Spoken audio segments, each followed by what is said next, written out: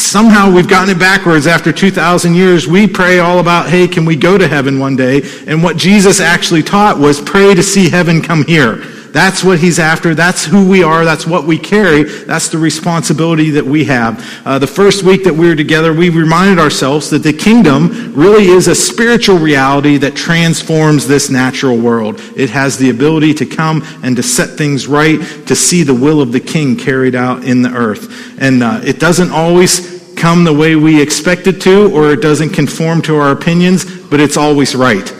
Can I get at least one amen on that point?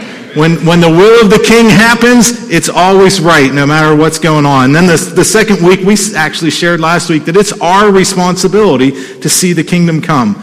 God, for whatever reason, God has limited his intervention in our realm to the extent that we invite him in and that we declare and use the authority that he's given us. So we have part of that job, that responsibility. We don't just sit back and wait, God, you come and make everything right. We have the authority to go and declare and to do something about the situations we see in life. In our relationships, seeing healing come to people, bringing relief to people, that's part of the kingdom that we carry. And speaking of kingdoms, who has ever been to Disney World? Oh, wow. That's a lot of hands in the room. If you've been to Disney World, why do you go? Is it for the mouse? Is it for the food? We go because it's magical. It's a magic kingdom. Come on. It's not even an eternal, unshakable kingdom. It's just a plain old magic kingdom. And yet half the people in the room raise their hands. I've made the pilgrimage to Disney World to go see the mouse and be in the magic kingdom. How many of you know what the current price is to get into the magic kingdom? Who's been recently? You know, some of you are like, well, it was $50 on off days, off-peak days, it's $115 a day right now to get into the Magic Kingdom. So as I was thinking about this week, can you imagine paying $115, and that's off-peak, so it could be more, paying $115 to get in the Magic Kingdom, and you walk in the front door, and you just sit there. Has anybody ever done that? Maybe some of the curmudgeons among us. Maybe that's your idea of a great day at the Magic Kingdom. Just let me park right there. I see that hand back there.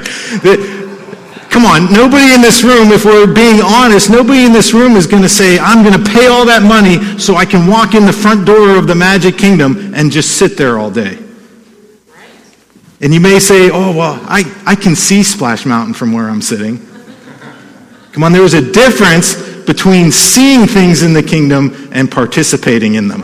Right? You get to actually, when you get in the entrance of the kingdom, that's part of the deal, is you get to walk around and explore, and you get to participate in the activities that are going on. I don't have to just look at that roller coaster from a distance. I can actually go get on it.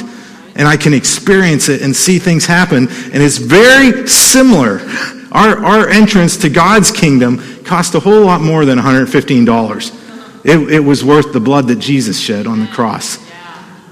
And for some reason, sometimes we as Christians, even though it's more than $115, sometimes we think about God's kingdom the same way. We walk in and we just sit down. Well, I'm saved. Great. I'm going to watch all these other people do the ministry and see things from a distance. Seeing from a distance is different than participating. And it's the same thing, the same way that we would never go and pay all that money to walk in the Magic Kingdom and just sit by the front door. There's so much to be experienced in God's kingdom. And the power, the authority that he's given us to carry his message and to do the stuff, to see things happen in the world, that we don't have to just sit on the sidelines. There's more to be experienced. There's a whole abundant life out there for us. And he wants us to carry that to the other people in the world. And so as I was thinking about that this week, to wrap up the series, I just want to talk a little bit about how can we position ourselves to see more of the kingdom happening in our lives.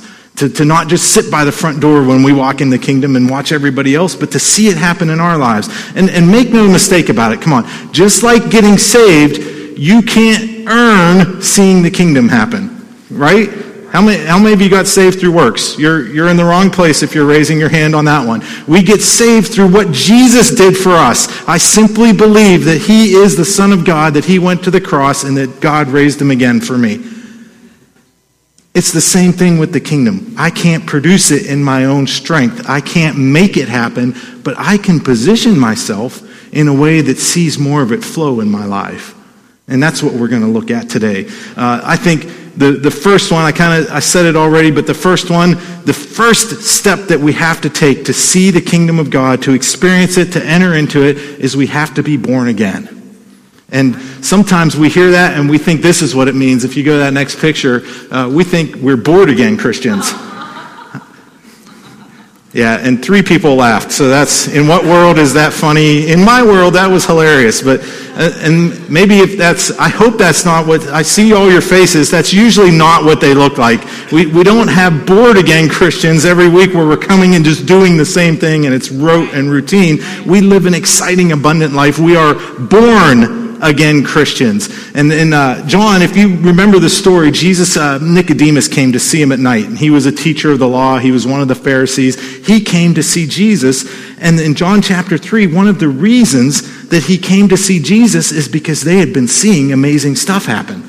They realized, if you read that story, Nicodemus actually says to him, "Teacher, we recognize you were sent by God, because nobody could do the stuff you're doing unless God was with him." What was Nicodemus asking? Whether or not he realized it, Nicodemus was wanting to know, how is the kingdom happening right now? We talk about it all the time. We've got the law and the prophets. We've got all these scriptures, and we haven't seen a bit of what you're doing in the land today. How is that happening? And this was Jesus' response to him. He talks to Nicodemus in John chapter 3 and verse 3. He says, in reply, "I tell you the truth, no one can see the kingdom of God unless he is born again." If you are a Christian, if you're a believer in Jesus Christ, you have been born again. I think over the years, born again has gotten a bad rap in some circles. Do you ever hear somebody say, "Oh, are you one of those born again Christians?" Anybody ever hear that? I see some people nodding your head. You've had that thrown at you. There is no other kind of Christian. If you have been saved, if you are a believer, you have been made a new creation. You have been born from above. You are a born-again Christian. So please erase whatever negative connotations might be in your mind associated with that term. That just means that you're a Christian. When it says you've been born again, you are a believer, you are saved, you're a Christian. And Jesus tells Nicodemus that's the first step to even seeing the kingdom. So when he says you can't even see the kingdom, Jesus is literally talking about being able to perceive it and experience it. That's what that word means if you study it out. He says once you get saved, if you are born again, part of the inheritance, part of the miracle that God does in our lives is he gives us the ability to see, to perceive, and experience a supernatural spiritual kingdom. The average person, without Jesus, the average person can't even comprehend what's going on. They would be just like Nicodemus, like, how's that happening? Like, I'm living my life over here, and I'm not seeing any of that. I have no idea how that's happening because they can't perceive it. But once we get born again, we enter into it, we see it, we begin to experience and perceive it. So Jesus is talking with Nicodemus about being a Christian gives you the ability to become aware of something that you couldn't see before. And having the authority of the name of Jesus, being believers, gives us the ability to see the kingdom come in our lives. He goes on in verse 5 to tell Nicodemus, "I tell you the truth, no one can enter the kingdom of God unless he is born of water and the Spirit." And that's one of those things, there's been a lot of different interpretations of it. I kind of like and lean towards the one that says Jesus used water and Spirit to remind Nicodemus of what happened in creation. The Spirit was hovering over the waters. And it was formless and void, and God spoke and said, "Let there be light." And he says, you need to have that recreation happening in you to enter into the kingdom. When we get born again, we become a new creation, is what Corinthians tells us. The old is gone, and the new has come. And that's part of the picture Jesus is giving to Nicodemus. Just like the Holy Spirit hovered over the waters and made something completely new that had not existed before come to pass, that's what he wants to do in your life. He says, that gets you in. That's like having your ticket to Magic Kingdom. I walk in the front door, now what? But that is the first step to be born again and to get into the kingdom. But there is so much more to see. So we have to be born again. And then I think the next way we position ourselves to see the kingdom come in our lives is we have to start acting like new people. How many of you know you're a new person? Again, like half the same people that have been to the Magic Kingdom, raise their hands. You know you're a new person. Maybe the rest of you need to book your plane ticket and go to Disney to come back and realize I'm a new creation now. That's what you're holding out for. We are new creations. We need to start acting like it. That's what God is after in our lives. So Paul's writing this letter in Corinthians. He's writing to a church, and he says this to them. Do you not know, in verse 9 of chapter 6, do you not know that the wicked will not inherit the kingdom of God? Do not be deceived. And then he goes and gives a list of really bad people. Come on, if I asked in this room what's on that list without even looking, we probably fill it in with whatever sin we think is the worst. Right? That's what is in our mind, whether it's idolaters, adulterers, homosexuals are on that list, maybe Ravens fans.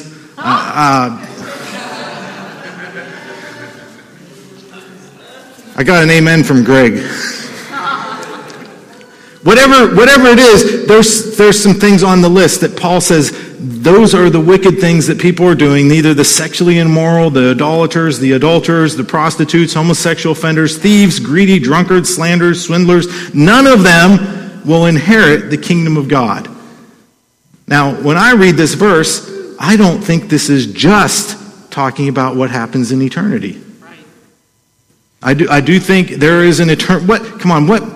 What affects our eternal destination? Is it how you've acted? No. It's what you believe about Jesus. Right. So in one sense, I don't think he's limiting this to a discussion of what happens after you die. How many of you have ever inherited something? How did you get what you inherited? Is it because you died? Somebody else died, and that's how I inherited it. Come on, it doesn't make sense to say, hey, Pam, we've got $1 million for you, and you're going to get it as soon as you pass away. Like, that's not how it works. The inheritance comes because somebody else dies, and it comes into my life. And that's exactly how we inherit the kingdom, is Jesus died, and it begins to operate. The kingdom has the ability to come and to flow and to manifest in my life because he died. That's right. And so when Paul's telling the Corinthian church this thing, come on, if you read all of chapter 6, he was in the middle of a discussion of, hey, it's really important how you treat each other. Right. He's talking about very natural things. Hey, you guys have been taking each other to court. Come on, even the pagans, like, they get along better than that. And he's telling them, this is how you should act towards one another. This is how Christian love flows. This is how you should treat your neighbor. And then he gives this list and says, hey, wicked people don't see the kingdom operating in their lives. Right. They don't inherit it and see it come, to see it manifest in their lives. Come on, I believe unregenerated people won't see the kingdom in eternity or now, whatever. But Christians, even Christians who have entered into the kingdom and have Jesus in our lives and the Holy Spirit living in us, we have a hard time seeing the kingdom come when we keep doing those kind of things. I think of it this way. Jesus saved me. He started a river of living water flowing out of me. That's what Jesus told his followers. There's a river of life in you. I believe that there's a river in me that would give life everywhere I go. But when I sin, when I continue to do those things that are on the wicked list, I picture it just like throwing a rock in that stream. And I begin to dam up that stream from flowing and producing life to anybody else. And when I continue to do those things, pretty soon it's hard for people to even see the kingdom as a little trickle coming out of my life. Does that make sense to everybody? Because what I believe about Jesus seals my eternal destiny. I believe he died on the cross. He's the Lord of all. I am saved. But when I do those things on that list, I don't see the kingdom coming in my life the way he desires it to. Come on. What is the wages of sin? The kingdom is all about life. And anytime we continue to engage in sin, we re-empower death in our lives. And it's working the exact opposite of the kingdom that God wants to produce in us. A couple other places in his epistles, Paul says, why would you put your members back under bondage to sin? Why would you continue to do stuff that God set you free from? And that's exactly what he's saying in this passage. He's saying, stop acting like old people. And I don't mean that in age. Just make that clear. I had a bunch of people give me a look all of a sudden like, what are you talking about? I don't mean old people in terms of age. I mean the old you. Because he's saying, hey, you used to do those things, but that's not you anymore. And this is Paul's version of telling the Corinthian church, stop it. All that stuff on that list, as Christians, at a minimum, we shouldn't be doing these things anymore because we want to see the kingdom flow in our lives. This is what he says in the very next verse, in verse 11 of chapter 6, after he gives that whole bad list of what they did and it stops the kingdom from flowing. He says, that's what some of you were. And he says, but you were washed. You were sanctified. You were justified in the name of the Lord Jesus Christ and by the Spirit of God. Paul's saying you don't have to live that way anymore. You can actually see the kingdom flow because you've been washed, you've been sanctified, you've been justified. You are new people, and we need to act like new people. I don't stop sinning because I'm trying to make God happy or earn my way to get something from him. I stop sinning because I've seen him face to face. I've experienced his love and his forgiveness in my life. I'm stopped sinning because I want to experience the abundant life that he has for me. And Paul says, hey, if you do those things, you don't inherit the kingdom. You don't see it flowing in your life and see that abundant life come. I don't know about you. Maybe it's just me. I want every bit of the abundant life that Jesus promised us.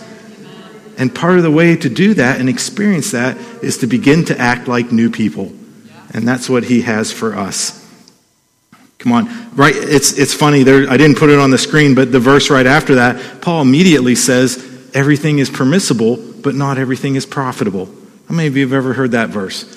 He's literally saying in that moment, I have been so set free by what Jesus did for me on the cross that I really could do anything.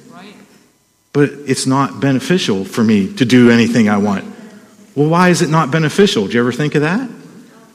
It's not beneficial because sin re-empowers death in our lives and keeps the kingdom from flowing. That's why Paul says it's not beneficial. I'd rather be walking in life than walking in death. And so even though Jesus has set me free from all of that, I could do it if I wanted, but I'd rather experience the life he has for me. One last verse on this thought. In Philippians chapter 1, it says, above all, you must live as citizens of heaven, conducting yourselves in a manner worthy of the good news about Christ. Come on, we talked all through this series about we are citizens of heaven, we are ambassadors, we are kingdom people. We need to conduct ourselves like it. So when we start to act like new people, we begin to see the kingdom flow more in our lives. So we're born again, we live like new people. I think another way that we position ourselves to see the kingdom to come is we have to be humble. How many of you know that you don't know everything? How many of you that became more of a real truth the older you got? Like, I can remember a time in my life where I knew everything. And the older I got, the more I realized I don't know everything in my life. And it becomes increasingly clear and apparent to me the older I get and the more I walk in this life. We have to be humble to realize I need somebody else who's greater than me to intervene in my life. And in Matthew 18, Jesus was talking with his disciples. I love some of the disciples' questions. It says, at that time they came to Jesus and said, who is the greatest in the kingdom of heaven? How do you think that conversation went among the disciples before somebody got brave enough to ask Jesus about that? Don't we do the same thing? How many of you in the room have siblings? Have you ever argued with your siblings about, hey, Dad likes me best? I don't know. I've heard some really crazy things that people have told their siblings, and I'm not going to go into any of those right now. I imagine that's kind of how that conversation was going. Like, hey, I am going to be the chief apostle. He's going to give me the big name tag, and you just be in the back. Maybe you could carry my fishing nets. Like, I don't know how it went, but whether they realized it or not, whether it came out of an argument, how many of you know the disciples asked some really good questions? Who is the greatest in the kingdom? How do I get to be great in the kingdom? At its very core, I think that's a question that we should all ask. How do I get to be great in the kingdom? I want to see the kingdom come. I want to be an ambassador for him, a great citizen of heaven. How do I see that happen? And so they're asking Jesus this question, who is the greatest in the kingdom? And what does Jesus do? In verse 2, it says, he had a little child come stand among them. Like I don't know, that's not my first place I would go with that question when the disciples asked me, but Jesus turns around. I love the fact that there were always little kids around the ministry of Jesus. You know, the disciples always were trying to brush him off to the side, like, hey, leave the teacher alone. But there were kids around all the time because Jesus loved people. And they felt value, they felt worth. Come on, they were living in a culture where children and women didn't have a lot of value, and those were people that Jesus always included in his ministry. And he turns around and he has this little kid come and stand in the middle of them, and then Jesus turns to them and says, I tell you the truth, unless you change and become like little children, you will never enter the kingdom of heaven. Therefore, whoever humbles himself like this little child is the greatest in the kingdom of heaven. Jesus uses this example to turn around and tell them, you guys need to change. And I don't know, they're probably thinking, come on, I just got done being a little kid like that. I had my bar mitzvah. I got a job on my dad's boat. I don't know what it was, but they're thinking, why would I want to go be a little kid again? And Jesus is actually telling them, you need to change and become like this little kid if you want to see the kingdom happen in your life. I think it's very amazing that Jesus picked somebody for an example who had no standing under the law. It was somebody, the law didn't apply to them. They couldn't learn the scriptures yet. They weren't an adult. I think it's fascinating that he says, I'm taking somebody who's not even under the law and has no responsibilities associated with it and telling you, you have to be like him. And then Jesus says, the key to it all is humility. You have to be humble like this little kid. I look at that story. The first thing the little kid did is when Jesus said, come here, he said, okay. How many of us won't say okay when Jesus says, come here? Like, talk about the need to be humble. He's standing over there with the poor and the sick and the brokenhearted saying, hey, come over here. And I won't even cross the street to come where he asked me to come. That's the first thing. This little kid standing over there, Jesus says, hey, come here. Okay, yes, sir. What are you going to do? You're going to make me an example in front of everybody? Or are you going to crack jokes? He didn't know. Yet he just said, yes, Jesus, I'll come and I'll stand here and I'll do what you asked me to do. That's the first step to humility, is just saying, Lord, I'll do whatever you ask me to do when you ask me to do it. I saw, what was it? Marissa posted something about, hey, I wanted to go left and God said go right. Something like that, right? How many of you, God interrupts your plans that way? Man, I had a plan, an agenda. I had a whole list of things I was going to get done for you today, God. And Jesus is saying, hey, do this instead. That's the first step in humility and seeing the kingdom flow in our lives, is when we agree to do what he wants us to do. Sometimes it's hard for some of us, but sometimes what might be on his agenda is, hey, just worship me. Spend a little time with me today. I'm not so interested in all those tasks you had on your list. I just want to be with you. For some of us, that's a scary thought. I'd rather have the list. Can I check off what you want me to do today? And he's saying, just come and hang out with me. Whatever it may be, he says, be humble like this little child, and you'll see the kingdom come. I don't know it all. I can't produce the kingdom in my own strength, but I need you, Jesus. And that causes it to flow in our lives. This is the last thing I want to share, and then we'll get out of here today. We can be born again. We can act like new people. We need to be humble. I think we need to change our expectations. We need to expect to see the kingdom increase in our lives. The pattern is that the kingdom always increases. It's happened since Isaiah prophesied, hey, unto us a son is born. The increase of his government and peace will know no end. There is a pattern that the kingdom always increases. And in Matthew chapter 13, Jesus tells them a couple parables about the kingdom. The first one, he says, the kingdom of heaven is like a mustard seed, which a man took and planted in his field. Though it's the smallest of all your seeds, yet when it grows, it's the largest of the garden plants and becomes a tree, so that the birds of the air come and perch in its branches. How many of you know that God's activity often starts small in our lives, but it continues to grow? Come on, imagine Jesus. Everything that he came to do, to teach, to save the world, to destroy the works of the devil. Imagine him picturing everything that he came to do like this tiny little seed. And he just drops it in the earth. And then he sits back to wait to see what it's going to produce. We picture, if I would have been the King of Glory and come to earth, I would have set things right off the bat. I would have gotten my followers, established the rules, had a city where everybody... Like, we think in big terms, and God's thinking in seed form. And that's almost all the time how he operates in our lives. He gives us a seed of his kingdom that begins to grow and begins to produce. Sometimes there's situations we go through that cause it to get a little water. Sometimes it gets a little sunlight. Sometimes that seed gets a little fertilizer dumped on it. Come on, that's just the reality of how it works in our lives and how he grows things in us. And that's how the kingdom starts. When we're praying all these things about, Lord, we want your kingdom to come. We want people to get healed. We want the hungry to be fed. All these different things. And sometimes it starts in seed form. And we have to be patient enough to let it grow. It pains me sometimes when people short circuit the work of God in their lives because it doesn't come on the schedule they want it to come on. And here it came in seed form and it begins to grow. We can't get frustrated and give up because we're not seeing results fast enough. Then Jesus goes on in verse 33 of Matthew 13. He says that he also used this illustration. The kingdom of heaven is like the yeast that a woman used in making bread. Even though she put only a little yeast in 3 measures of flour, it permeated every part of the dough. It is just in the natural, 3 measures of flour, she just put in a little yeast. Scripture says, if you study the commentary, that would have turned into enough bread to feed about 300 people.